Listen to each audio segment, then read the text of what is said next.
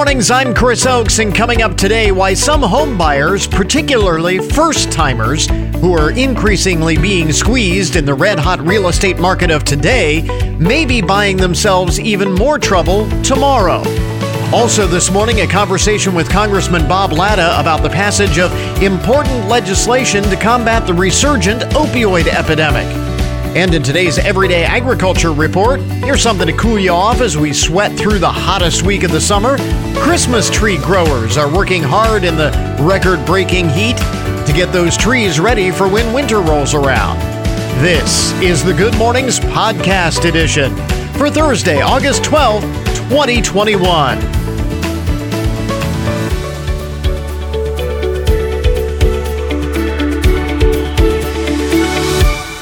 It is Baseball Fans Day, and so designated because this was the first day of the Major League Baseball players' strike that wiped out the 1994 World Series. And, of course, the mantra at the time was all about the millionaires, the owners, the players, and it was the fans that got hosed in all of that. And so today, Baseball Fans Day. I don't know if this is just a coincidence. I'm sure it is. But tonight is the Field of Dreams game in Iowa, the cornfield in Iowa. They built the stadium. Won't actually be at the Field of Dreams itself. They built a second Field of Dreams to Major League Baseball specifications right next to the Field of Dreams that everybody visits in Iowa, if you remember the movie. So, but they will play there tonight. It was the White Sox and the Yankees that will play the Field of Dreams game tonight in primetime under the lights on Fox. Also today is IBM PC Day in honor of the first IBM PC that was released on this day in, 1981. So, 40 years ago? Yeah. Again, make you feel old. First IBM PC shipped with Bill Gates' Microsoft DOS 1.0. And so IBM PC Day today. International Youth Day. It is National Julienne Fries Day. National Middle Child Day. Big salute to all of the middle children. National Truck Driver Day. Although I would go out on a limb and say every day is Truck Driver Day. Thank you to those who bring all of the stuff that we need for our lives. What product doesn't get trucked? Truck Driver Day. Vinyl Record Day. Vinyl has made a big comeback in recent years, and now is, I believe, someone will correct me if I'm wrong, but I believe vinyl is once again the primary source of recorded music for more Americans. Vinyl passed CD sales. Vinyl sales exceeded CD sales for the past couple of years. And so it is the preferred method of physical music sales, not digital, excluding digital and streaming and all of that. Physical music sales, most of it is done on vinyl today.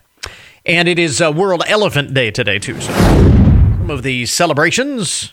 This has been kind of interesting, a story to follow that we've been following all season long this summer. Air travel in the U.S. has bounced back from the depths of the pandemic. Came back so fast, in fact, that some airlines were not ready and not ready to handle it. They have had employee issues and flight delays, and things have been backed up. But then came the current Delta variant-driven resurgence of the virus, and it is now starting to affect airlines once again. Southwest said yesterday it is seeing weaker bookings this month, and it expects that will likely continue into September if the COVID case count remains high. Frontier Airlines also said last week that it was seeing a decline in bookings. A report in the Washington Post suggested that in addition to people being wary of flying again because of this latest COVID surge, they could also be canceling because popular destinations like Florida have become hotspots, as well as because some places are reimposing COVID restrictions, which is causing people to think twice about traveling. United last week became the first U.S. airline to require employees be vaccinated against COVID, too. So anyway, kind of interesting, this whole thing following the back and forth in the travel industry. But after a resurgent summer, now travel demand is waning again. Some of the other most interesting and buzzworthy stories to get your Thursday morning started. The California Energy Commission voted yesterday to require solar panels and battery energy storage systems in new commercial buildings and some multifamily residences beginning in 2023. It will be required to have solar panels for new construction. This comes after a mandate went into effect last year requiring that all new low-rise residential buildings in the state include solar power. So new homes have to have solar panels as well in California. I love California. I mean, if you've ever visited California, it's a beautiful state. I mean, what's not to love? Yeah, I mean, there's everything in California. You got the beach, you got the mountains, it's just gorgeous. But who can afford to live there? And here is another example of why.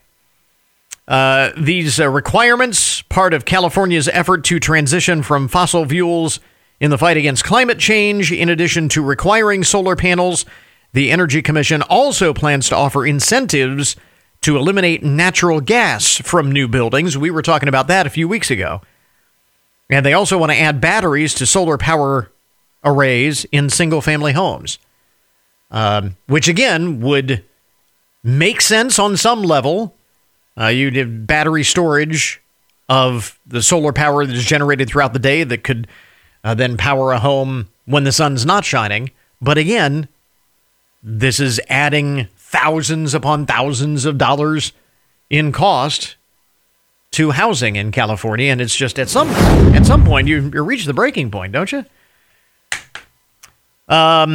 Speaking of this whole, I don't know, it's the whole liberal idea of we know what's good for you, what's not good for you.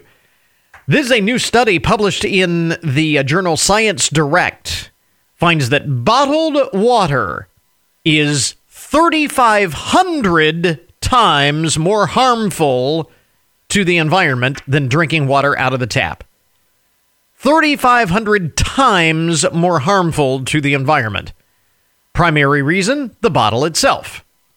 According to the study, it turns out that it takes 3 times the amount of water to make the bottle than what is actually put inside the bottle, along with the oil required to make the plastic.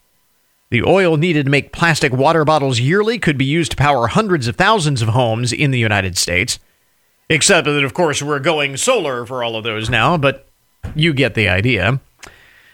Beyond that, the bottles are primarily used once and then discarded, making a refillable water bottle a better option. So, there you go. Science has spoken.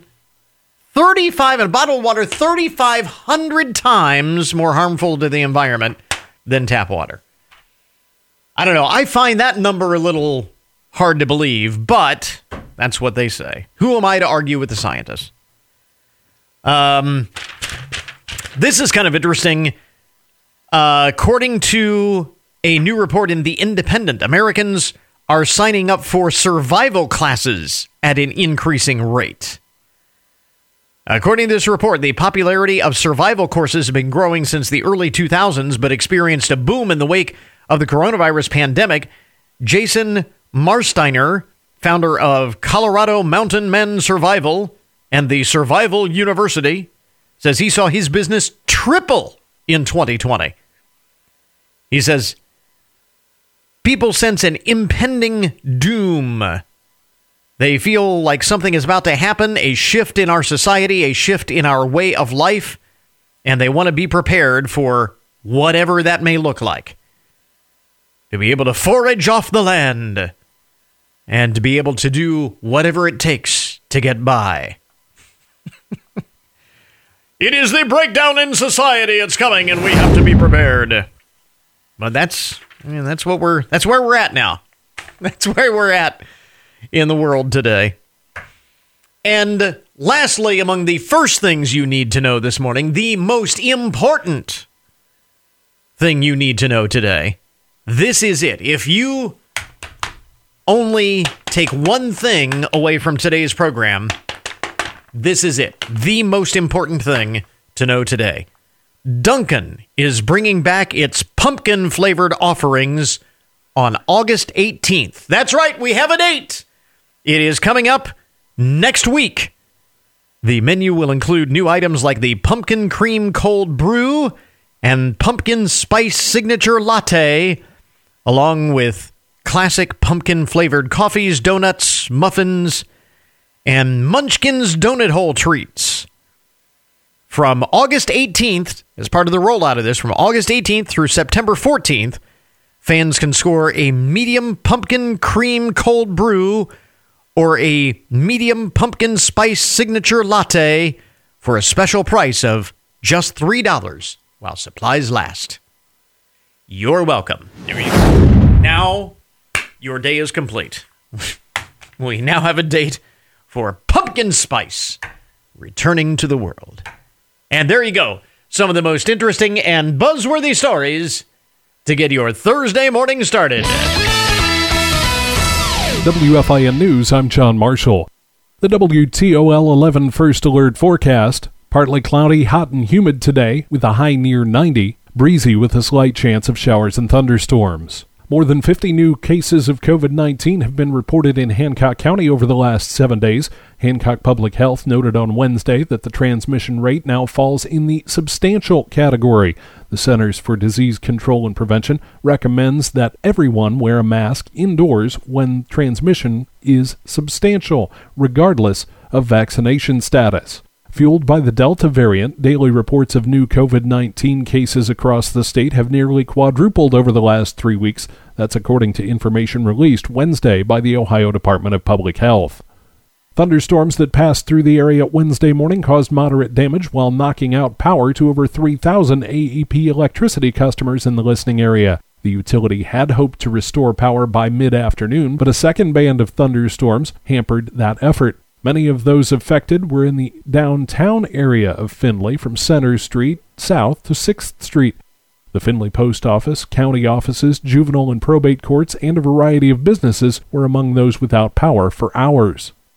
A man slated to take over as interim Ohio State Schools superintendent has resigned before he even started the job. John Richard had been deputy state superintendent for 4 years and was supposed to take over when the current leader, Paolo DeMaria, retires on September 24th. He won't be doing that and announced in an email that he's out and will be working at a nonprofit in Stark County instead. American Airlines is cutting a popular route out of the Toledo Express Airport. Service from Toledo to Charlotte Douglas International Airport will stop in November. The Port Authority says this is a decision made by the airline, not by the authority itself. The hope is that American Airlines will resume the service at some point. Service from Toledo Express to Charlotte began in August of 2017. More news online anytime at WFIN.com. In for Matt Demchek, I'm John Marshall, WFIN News.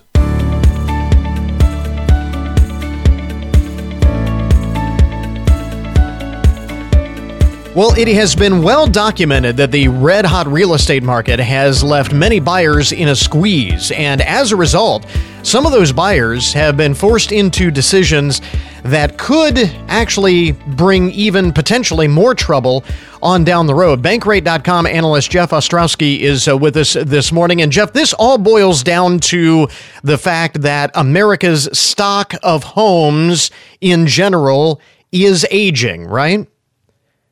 Yeah, that's exactly it.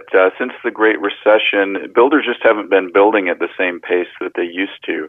Like I remember a generation ago, it was pretty common if you were shopping for a home to go out and see a builder, tour some model homes, and order up your house that was going to be built brand new. And that's really not an option as much as it used to be. And not only that, it's, again, when we talk about buying homes where you're not the first owner, buying used homes, as it were. I think of that term with cars, not with homes, but buying a pre-owned home. The median age is not 5 or 10 years; it's 39 years, and it says here 65% of America's homes were actually built before 1989. So that is a huge segment of rather old homes that, again, 30 years in, that's when a lot of big things need to be repaired. Yeah, exactly. You can have foundation issues, roof issues. Yeah. Probably the AC has been replaced once or twice. Windows. The electrical system can be aging. Yeah.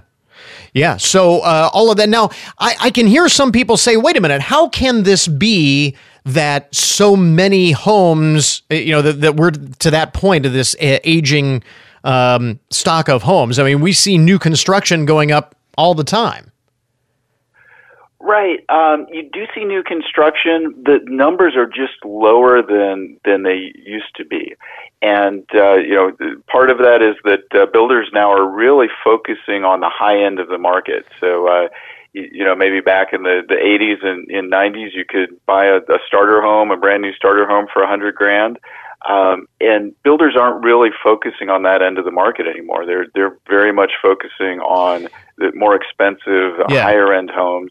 And that's because the land has gotten more expensive, labor costs and supplies have gotten more expensive, and the bigger margins are going to be in the more expensive homes. Yeah, not just a lack of starter homes, but even lower middle class homes. I mean, this is housing for the upper middle class and above that's really going up. So that is really at the heart of it. So in the middle of this tight competition for the inventory that is available, buyers are doing some risky things like, for example, waiving home inspections. Right.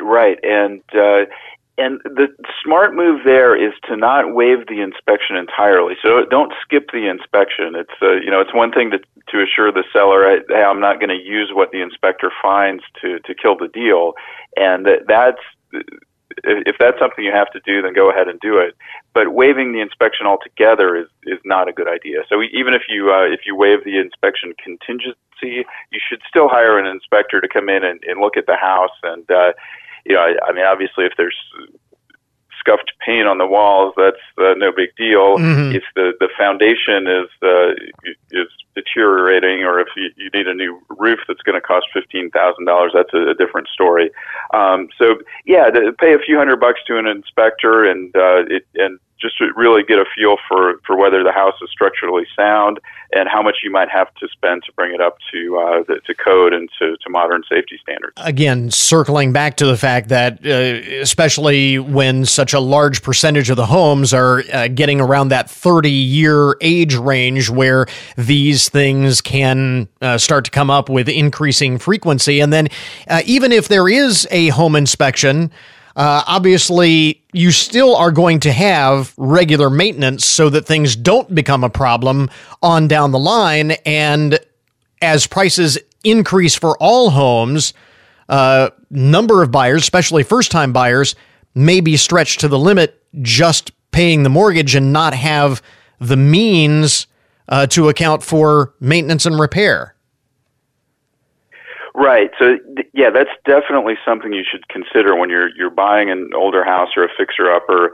And as you mentioned, a lot of first-time buyers are emptying the checking account just to make the down payment and cover the closing costs, and so they don't have a lot of cushion for paying for repairs. So you want to be realistic. You want to if there are going to be some significant repairs, you want to have a contractor come in and give you an estimate, and keep in mind that estimates or that cost is going to be more than the estimate. It's rare that the work comes in at or below the estimated costs, paying for these repairs can be difficult. A lot of people use credit cards, but you want to make sure if you do that you pay off the balance quickly, but so you don't get hit with double-digit interest rates. And there are some loan programs that will let you borrow against not just the purchase price of the home, but against the after renovations value of the home. And there's one program from the Federal Housing Administration called the FHA 203K loan that lets you borrow more than you pay for the house.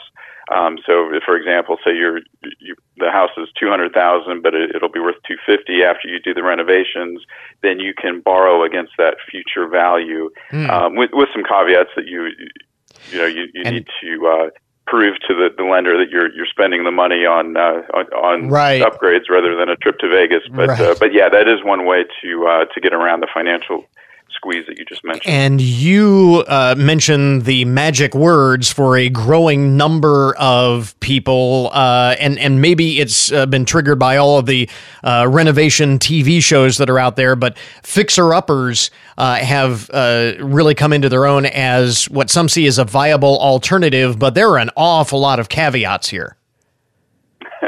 Exactly. So, yeah, you can have two homes next door to each other, both built 40 years ago by the same builder, and you really just don't know how those two homes have been maintained over the decades. So the one house could be in pristine condition and meticulously maintained, and the other could need a ton of work. So there is some element of surprise and mystery when you take the plunge and invest in a fixer-upper. Would it be safe to say that a fixer-upper really should only be on the table for someone who does have that kind of cushion that we were talking about? That, if you're a first-time buyer, if you're thinking fixer-upper just because there's no other way you can get into the market, then maybe you might be biting off more than you can chew. Right. Well, and there are different levels of fixer-uppers. I mean, it's if the house is just unsafe and uninhabitable, then yes, you're going to need the money to make the repairs before you can even move in. On the other hand, if it's just that you still have Formica countertops and linoleum floors, fair enough, and you want to get rid of those eventually, you can live in the house and while you save up some money to put in the kitchen that you want. So it's really just a matter of degree. I mean, if there are cosmetic improvements that you want to make but don't have to make, that's a different story than if the electrical system is right. It doesn't work and the roof is leaking. Yeah, and that actually kind of leads to the I guess overall point to make, or the message to those who may be feeling the squeeze of this red hot, ultra tight real estate market. If it is a matter of too much time to allow for the home inspection, that the reason why you're waiving a home inspection is because you need to close quicker. If it is a situation where the only way we can get in to the housing market, get a new home or get a home is by buying a fixer-upper and so on. Is it maybe better to wait a little bit longer for things to cool off a little bit and maybe miss out on the ultra low interest rates and all of the things that are driving the red hot real estate market, so that, again, you don't ultimately get yourself into more trouble later on? Yeah. I mean, I guess there are kind of two parts to that question. If you're going to wind up in a situation where you're taking on a too much debt at unaffordable rates just to get into the housing market, then I would say no, don't do that. Yeah. But in terms of trying to time the housing market, this has been just such a baffling market. I remember 15 months ago when the pandemic first hit, everyone in the housing market assumed that we were going to go into another housing crash, right? And that's not what happened. The opposite happened. So, I mean, it's almost impossible to know where home prices and mortgage rates are going to be in 6 months or a year or 2 years. So, trying to make that bet is pretty tricky. But back to the other part of the question, which is about your financial wherewithal. I would say if you just can't afford to comfortably make some of these repairs and pay for them without high interest debt, then I would say no, you're not ready, and don't do it now. As the ultimate message is, and this has always been true, but emphasis on this especially right now, we got to start thinking big picture, not just tunnel vision of the here and now. Yeah, exactly. Again, Bankrate.com analyst Jeff Ostrowski with us this morning. Jeff, thanks very much for the insight. We appreciate it. Okay, thanks a lot. I appreciate the opportunity.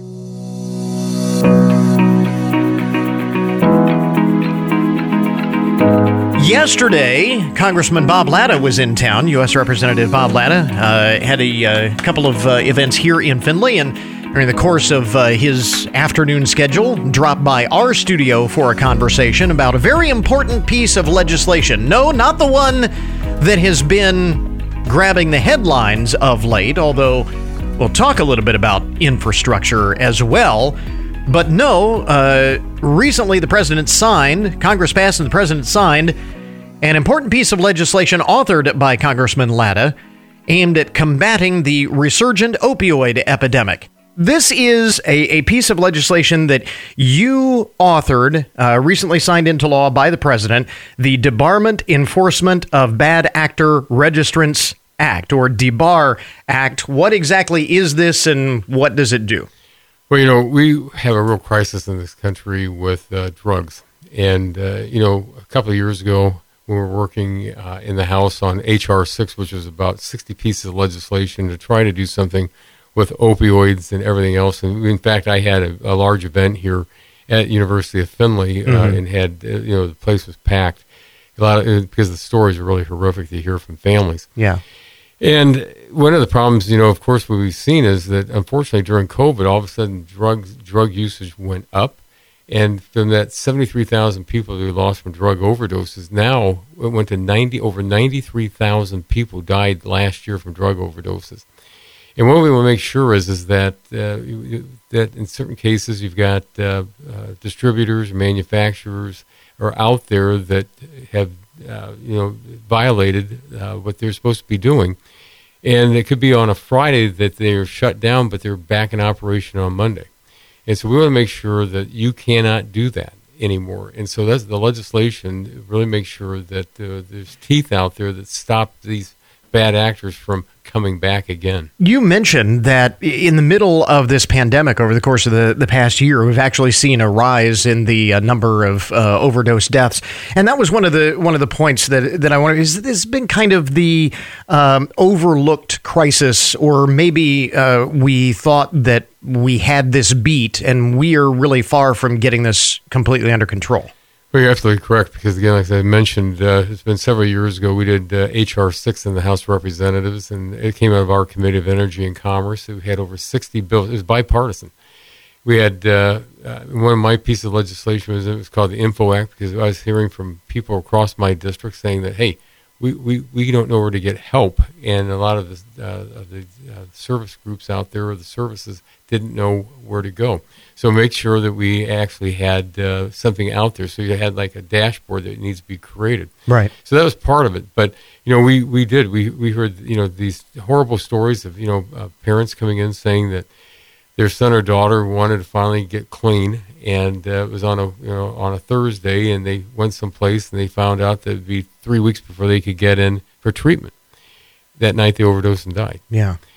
So we have seen a huge increase. I mean, when you think about over 93,000 people dying in a year, it's not going down. It's staggering. It went up. Yeah. So we need to do something in this country. So this act, the DEBAR Act, would, after bad actors are shut down, would give the Attorney General the ability to basically keep them shut down and prevent them from reapplying to continue to operate. Would there be, just playing devil's advocate here, would there be any appeal? Because that gives the Attorney General a great deal of power. I can envision somebody saying, hey, wait a minute, there was, what happened to me is not worthy of that. Well, and again, when you're talking about bad actors, a lot of times this is something that's been continuous, and it's not something that's just happened once. This is something that's been a long stream. So, but it does give them that opportunity to say that, look, you can shut these people down and keep them down. And it's because, again, we just have too many of these types of operations going on that have got to be stopped.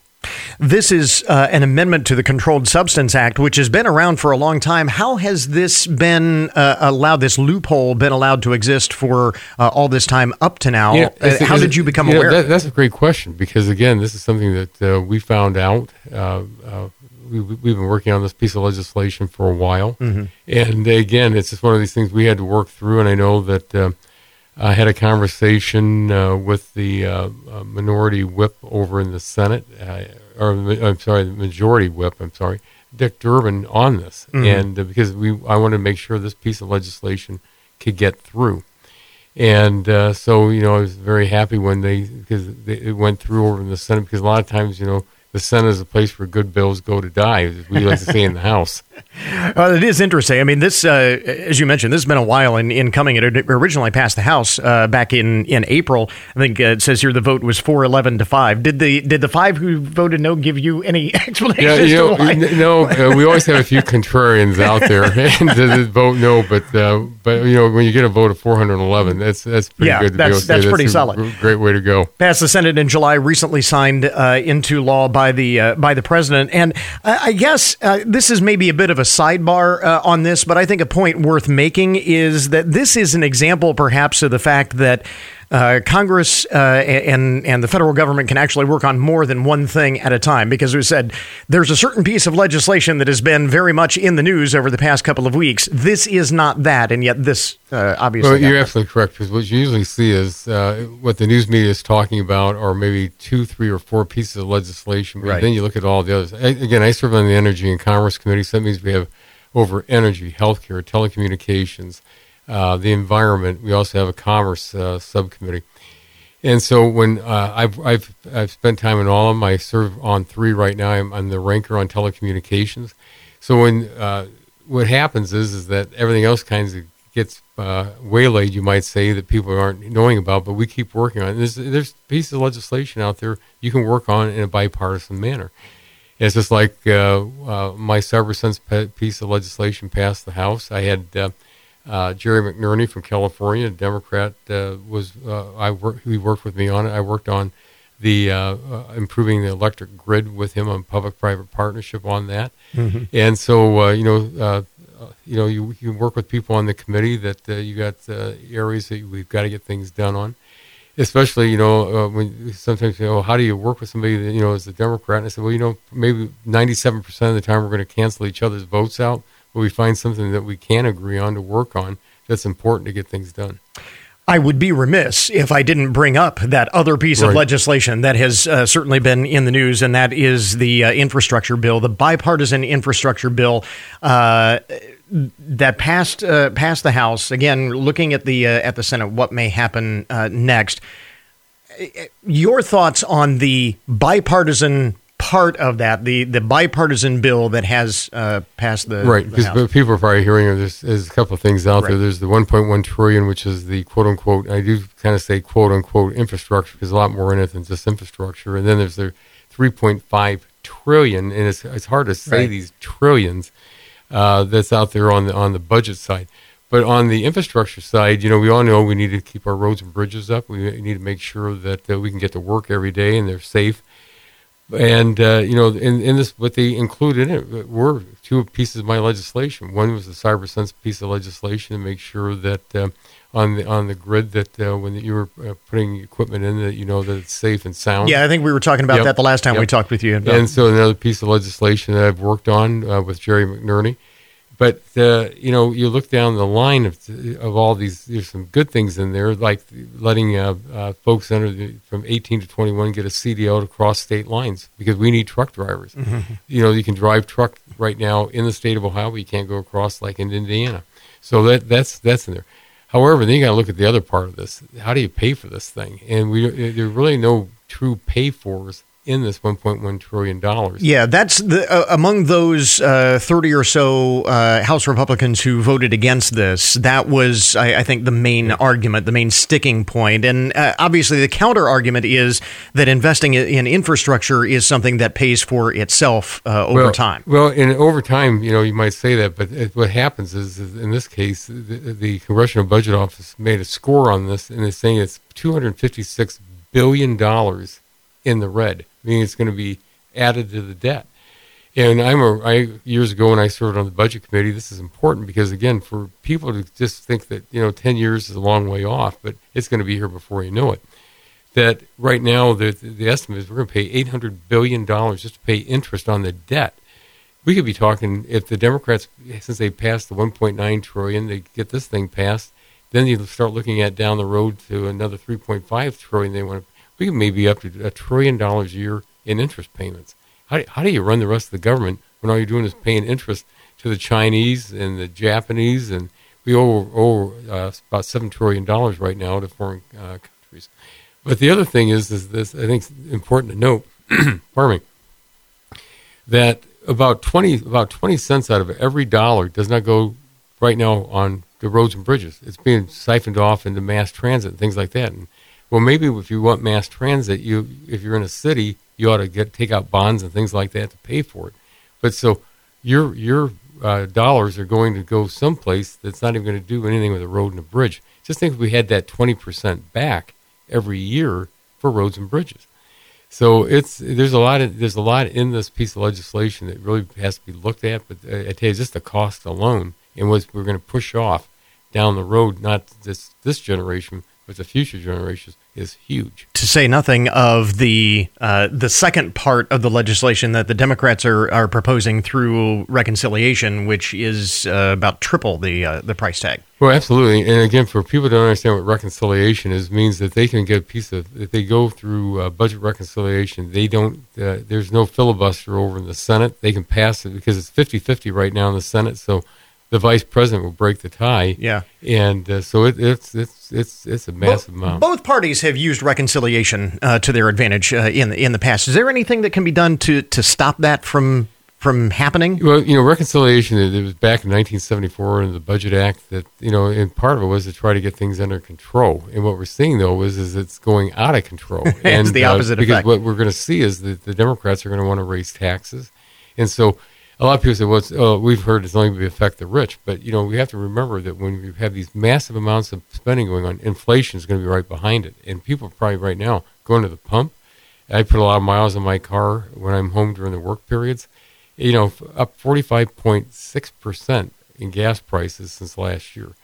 And so when you look at all these things in line and this massive spending, it's going to come home to roost because, everything's going up. Food prices, and people got to remember that when 82.5% of everything comes into the state of Ohio is trucked, they use fuel. Yeah. Again, Congressman Bob Latta with us this morning. More on the DeBar Act, I want to make sure that I get this right, the Debarment Enforcement of Bad Actor Registrants Act. We've got information on that linked up at our webpage. You can learn more about it there. Congressman, thanks very much. Thanks very much, brother. Appreciate it. Flag City Balloon Fest is back this weekend. In case you missed it, day before yesterday, Kelly Bibler was with us in the studio, the preview of one of the biggest balloon events in the Midwest. This has really grown to be a huge annual event, except for last year. Yeah, yeah, that's the big asterisk behind everything, I think, except for 2020. This is an anniversary year, isn't it? This is our 21st. 21st. Yeah, so last year would have been our 20th. Yeah, so this is kind of 20 plus 1. 21. Kind of like the Olympics. It's right. 20, it's Tokyo 2020, 2021. This is kind of the same type of deal. So it's the 20th Balloon Fest, 21st year, but 20th Balloon Fest. So a big deal and a lot of balloons once again this year. Absolutely. We have over 40 balloons that'll be here over the weekend. And like you said, this is one of the premier events. So pilots like this event. They like coming here and putting on the show for what's not to like? Community. I mean, right? Exactly. Yeah. Duh. We've talked about this in the past. This is actually, it's an exhibition, but it's also a competition for a lot of these balloonists. Yeah, they have, there's actually prizes that they'll give away to them. They'll have certain things that they have to do. They have to drop a flag and hit a target and stuff like that. So the pilot skills are put to the test for all of this. That's part of it that the public really doesn't see, but it is one of the reasons why so many balloonists come to this event. Yeah. So when you see those balloons flying over like Saturday morning, chances are pretty good that they're also in a competition. Yeah. obviously what draws the crowds out are the sights of the balloons, and there are all kinds of special balloons that are coming this year. Yeah, we have actually 6 special shapes coming this year. So we have Augie, he's a dragon. We have Claude, he's a crab. We have Yellowbird and Putty Tat. We have trying to think, Carnival, which is like a 3-faced kind of Joker kind of jester kind of thing. All right. Space Cowboy. I think I lost one in there somewhere, but there's another one too. I'm sure it'll come to me at 3 a.m. Yeah. But yeah. And they come from all over. They do. I mean, we have some that are coming from Las Vegas. Yeah. So not flying in. No. I would imagine not floating in. Through the road. Over the road. Yeah. But at the same time, no, it is really cool to have balloonists from all over, and a lot of things going on other than just the balloons. Yes. I mean, obviously that's the draw, but we have about 35,000 people that'll come to the event every year. Event. So it's a huge event. And so we try to make sure we have something for everybody. It's a family friendly event. So we have a kids area that will have inflatables, petting zoo. There's 5 different bands that'll play throughout the weekend. So Electric Circus, Cherry Bombs, just a couple of the ones that'll be there between Friday and Saturday night. We have a beer tent. So take your kids to the kids area, refresh, and listen to some music. But one of our big things is our glow encounter. So that's at night at Emory Adams. They'll fire up the balloons that are sitting out on the field. So that's pretty cool. You can come watch. It doesn't cost anything, but if you want to get up close and personal, we offer the glow encounter where you can sort of walk around through the balloons. Oh, that's cool. Get a special souvenir. So I've actually done that. It's so amazing. So tickets are available for that, right? There's just a limited number of those. Yeah, the glow encounter. Yeah, so that they go on our website, they can. There's a link to the glow encounter where they can purchase their tickets. What are some of the other things that are going on, highlights that you want to make sure that we get out there? Sure. So we have a craft fair, a vendor craft fair that's going on Friday and Saturday. We'll have fireworks. There's helicopter rides. There'll be a canine demonstration with the sheriff's department and the police department. Lots of food, lots of fun. And again, admission is free. Yeah, we don't charge admission to the event. I do have one plea, if I could ask. We are in need for volunteers still this year. Sure. We definitely need people to help crew the balloons, so help get them ready and then help them put them back when they're done. So that's on our website, but we would like to have some more people volunteer for that. So that's a need that we still have. How cool would that be? Be part of the balloon crew. More information about all of the happenings at Balloon Fest coming up tomorrow and Saturday at our webpage. Go to goodmornings.net if you want to hear the full interview with Kelly Bibler with all of the details. Check out the podcast edition from Tuesday's show, day before yesterday's, when Kelly was here with that full preview. It's all at goodmornings.net. We'll see you out at Emory Adams this weekend for what will hopefully be a great reboot of the Flag City Balloon Fest 20th anniversary +1. We interrupt this program to bring you a broken news alert. Today's update on the odd and unusual side of the news brought to you as a special, as a public service, more or less, of Hancock County Veteran Services. In today's broken news, there is breaking news, and then there is the news that is already broken. This is the broken news. Today's parenting fail comes from Great Britain, where a 6-year-old's birthday party went horribly wrong after the special guest came out to entertain the kids.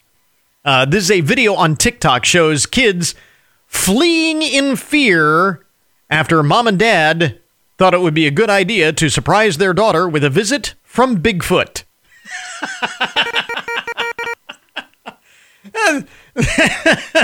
Chalk that up to the category of thought it would be a good idea, and it sounded like a good idea at the time. Bigfoot comes out, and the kids all take off screaming in horror when the monster enters holding balloons.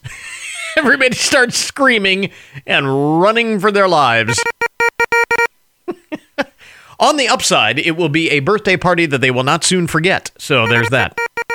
Speaking of online nonsense, a Nevada woman is in trouble with the law After borrowing her boyfriend's children in order to get publicity for her GoFundMe campaign, Dasha Kelly started an online fundraiser in July asking strangers to help her and her daughters stay in their home. They were going to be evicted.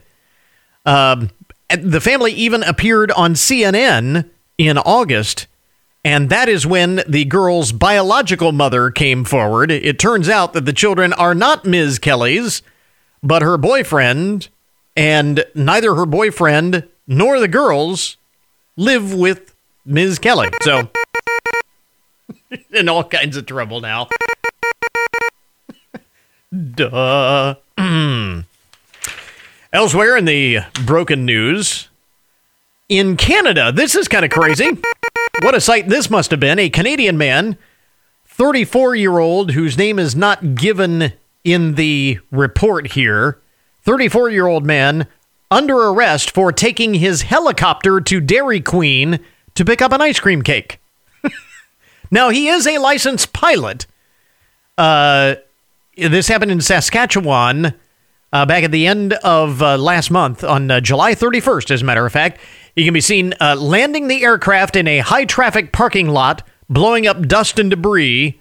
Because the landing was not an emergency, it was deemed illegal to land the helicopter in the area. The pilot has now been charged with 1 count of dangerous operation of an aircraft. That's what happens when you want Dairy Queen and you want it right now. You take your personal helicopter to the Dairy Queen. I can understand that. I mean, I've had cravings for a blizzard before. But no, can't do that. This from Maryland, an important note, an important driving tip. When a road is blocked off, there is usually a reason. Unfortunately, for one driver, they learned the hard way that you really shouldn't drive around road closed signs. Ended up submerged in the middle of a sinkhole. A road in Clinton, Maryland had been blocked off so that a crew could repair a broken water main, which had led to a sinkhole. But the driver was not deterred.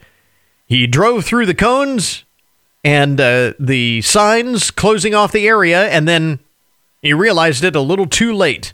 This is according to Luis Maya, spokesperson for the Washington Suburban Sanitary Commission.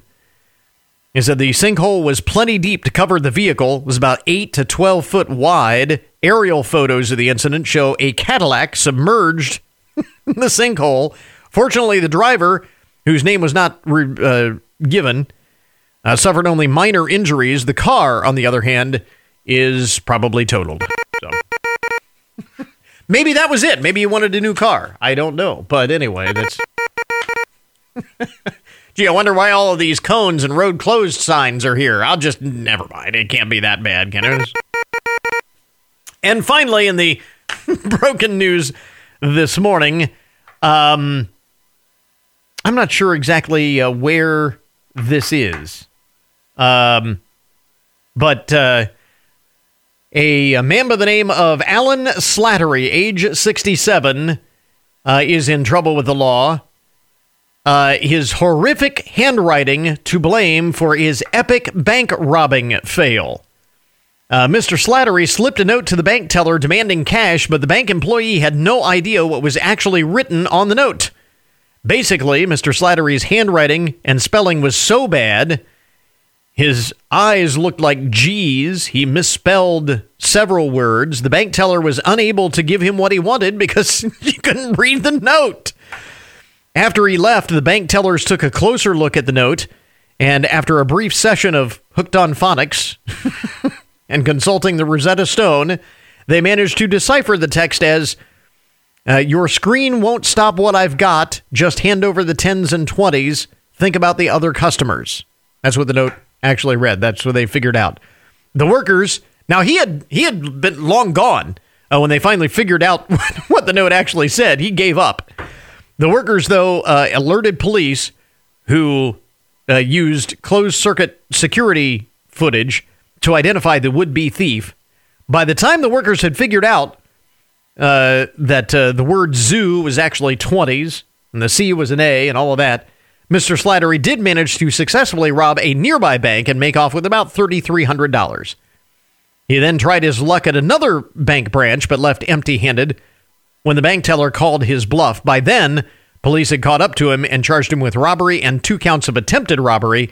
Mr. Slattery verbally pleaded guilty on all charges, as a written agreement would probably have been a disaster. That's good point. He has been sentenced to 4 years in prison, where hopefully he will take handwriting lessons. There you go. That is today's broken news. This update on the odd and unusual side of the news brought to you as a public service, more or less, of Hancock County Veteran Services. We now return you to your regularly scheduled programming. It's the WFIN Virtual Car Show. Get them out, shine them up, and upload a pic of your classic, and we'll post it to WFIN.com for everybody to see. In addition, we'll have an online car show calendar so that you know when and where all the area shows are. It's chrome and horsepower on display online. The WFIN Virtual Car Show and Calendar. Thanks to Details Auto Spa, Loretto Chevrolet Cadillac, and 1330 WFIN and 95.5 FM. And now your daily download, the numbers behind the news and the statistics that shape our lives. If you're like most people, you probably spend a lot of your time during the workday staring at a screen, and that can leave us a little screen weary. That combined with the fact that we all can feel like we have an unhealthy relationship with our phones at times, our mobile devices. And because of all of this, a growing number of people are deliberately taking time away from their screens. A new survey of 2,000 Americans finds that 56% of those who look at their screens all day try to limit the use of their devices at night. Among those respondents, 59% said taking a break from their devices helped them sleep better. 48% said it made them feel more relaxed. 31% said it made them feel content. I don't know how you define that, but that's what they said. 29% said it made them feel free. I feel free. If you're liberated from our devices. That is a feeling that I can certainly understand. Other ways that people try to limit the use of their devices include not allowing them at the dinner table during mealtime. That's always a good idea. 34% said that was one of the things they try to do. 31% said keeping their devices away from their bed. Now, not taking them to the bedroom at all, or resisting the urge to grab their device once they've turned in for the night. And an overwhelming 87% of Americans in this survey try to stay away from their devices specifically before going to sleep. But just under one quarter, 24%, admitted that they have difficulty staying away from their devices at night.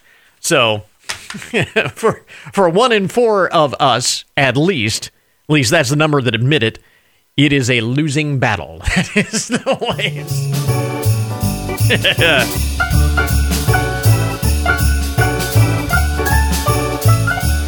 We get to our everyday agriculture segment here this morning. And here is something to cool you off as we sweat through the hottest week of the summer. Christmas tree growers are hard at work in the record-breaking heat, getting those trees ready for the time that winter rolls around. The season is going to be here before you know it. USDA contributor Gary Crawford has more. Today's Everyday Agriculture Report.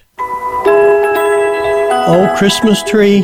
Strange music for this time of year, but appropriate because right now in many parts of the country, the nation's Christmas tree farmers are having a very busy time. We start trimming the trees, getting a just perfect shape on them for the customers. John Tillman is a Christmas tree farmer from Washington State, and yes, the hottest part of the summer is when you may hear this sound on tree farms across the country. Some farmers still use these machete-like hand tools to shape and shear the trees. Others use a motorized trimmer. Texas tree grower Beth Walter-Scheit. The trees don't grow naturally in our little Christmas tree shape, so we have to do the shearing. That is the hot work. A lot of hot work. For example, on Jim Gelson's Virginia farm. About 25,000 trees. I got to have them done in 35 days. Wow, and he does that all by himself. He has been a Christmas tree farmer for many, many years. He told me why he's out here in this heat doing this by himself. You can't hire people to shear trees. Because it's part science, part art? Yeah, there's a lot of hand-eye coordination, and anytime you train somebody, they'll ruin 200 or 300 trees just in the training process. And if they're only good, if you only get a year out of them, it hadn't been worth it. I've been down that road. So he's out here all day shearing 25,000 trees. So he better know what he's doing because he can't spend a lot of time on each tree. I'll trim a tree in 10 to 15 seconds, wow. Up to a 5-foot tree. Incredible. And as soon as I hit that next tree, I got to spot any flaws in it, and I got to know what I'm going to do to fix it and everything. So it's just a snap decision. But I've done so many, I can do it without thinking about it. And I'll have thoughts going on about, my mind will be dancing off somewhere else while I'm shearing trees. Because, like most Christmas tree farmers, he produces lots of other crops, and so he's got more to do than just shearing these trees. I'm redoubling my hay production again for next year, so I've got to shear trees, same time I'm baling hay, and, I got to plant the pumpkins and keep the produce going all at the same time, so I'm just kind of limited on just how thin I can spread myself. And he's not a young man, but shearing 25,000 trees in the heat of the summer, that is a lot right there. Keeps me fit. It keeps him fit, all right, as he and the many Christmas tree growers around the country work hard to keep those trees fit and in perfect condition for the Christmas season for us a few months from now. Gary Crawford for the U.S. Department of Agriculture, Washington. I feel cooler already. That is amazing, though. Trimming 25,000 trees in the heat of the summer. I mean, so often when you go to the Christmas tree farm right after Thanksgiving, and we don't give a whole lot of thought to all of the effort that goes in year-round to making that happen. So, again, something to think about as we, the rest of us, sweat through the hottest week of the summer this week. The Christmas tree growers, hard at work this time of year, to be sure. And that will finish off our podcast for today. I want to thank all of our guests for joining us on the program as always. Remember, you can get more information about all of the topics that we talk about each day on podcast at our webpage, and that is goodmornings.net. Coming up tomorrow on the program, are you worried about the impact distance learning and prolonged screen time has had on your child's eyesight? Perhaps you should be. We'll explain why. And more recipes from Kyra's Kitchen to finish up the week. Until tomorrow morning, that is Good Mornings for this morning. Now that you've had a good morning, go on out and make it a good day. We'll catch you back here tomorrow.